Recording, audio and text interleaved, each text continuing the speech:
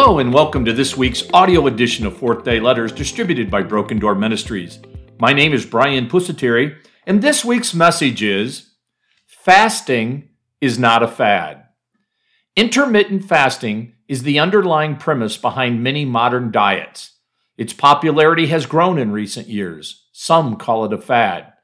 Nutritionists love to debate the physical efficacy of intermittent fasting. The positive spiritual aspects of fasting are beyond debate. Discover the importance of this ancient practice.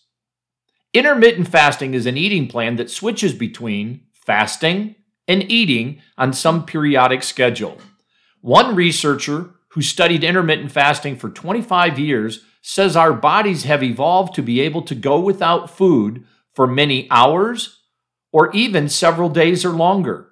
There are many forms of intermittent fasting. One person might choose to only eat during an 8-hour period each day and fast the other 16 hours. Someone else might choose to eat only one meal a day on 2 specific days a week. In theory, after hours without food, the body exhausts its sugar stores and starts burning fat.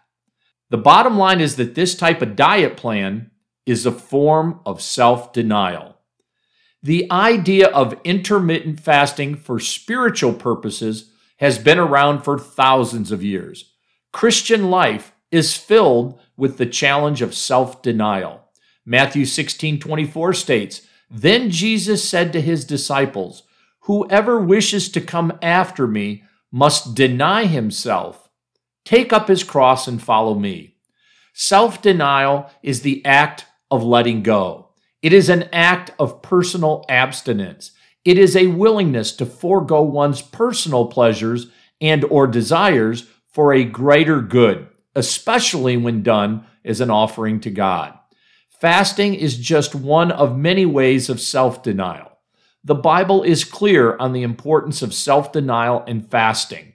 Jesus made it clear in the Sermon on the Mount that prayer, almsgiving, and fasting are an essential part of Christian life.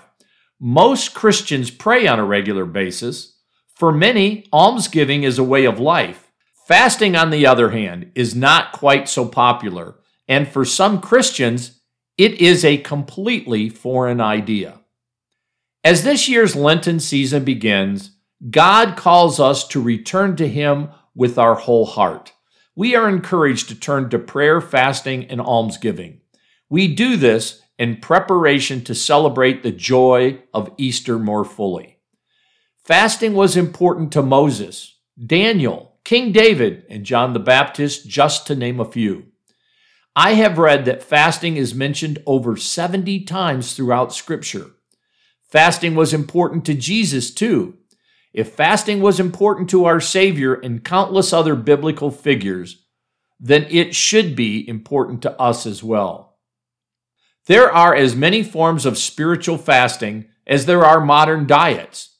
What works for one Christian might not work for another. Some fast from specific foods or drinks, while others fast from specific activities like using social media or watching television. The bottom line is that fasting is a form of personal discipline. We deny ourselves in order to place our focus and attention on Jesus. Matthew 4, verse 4 tells us, "One does not live on bread alone, but on every word that comes forth from the mouth of God." John 6:35 proclaims, "Jesus said to them, 'I am the bread of life. Whoever comes to me will never hunger, and whoever believes in me will never thirst.'" We live in a world that tells us that if we want something, we need to have it.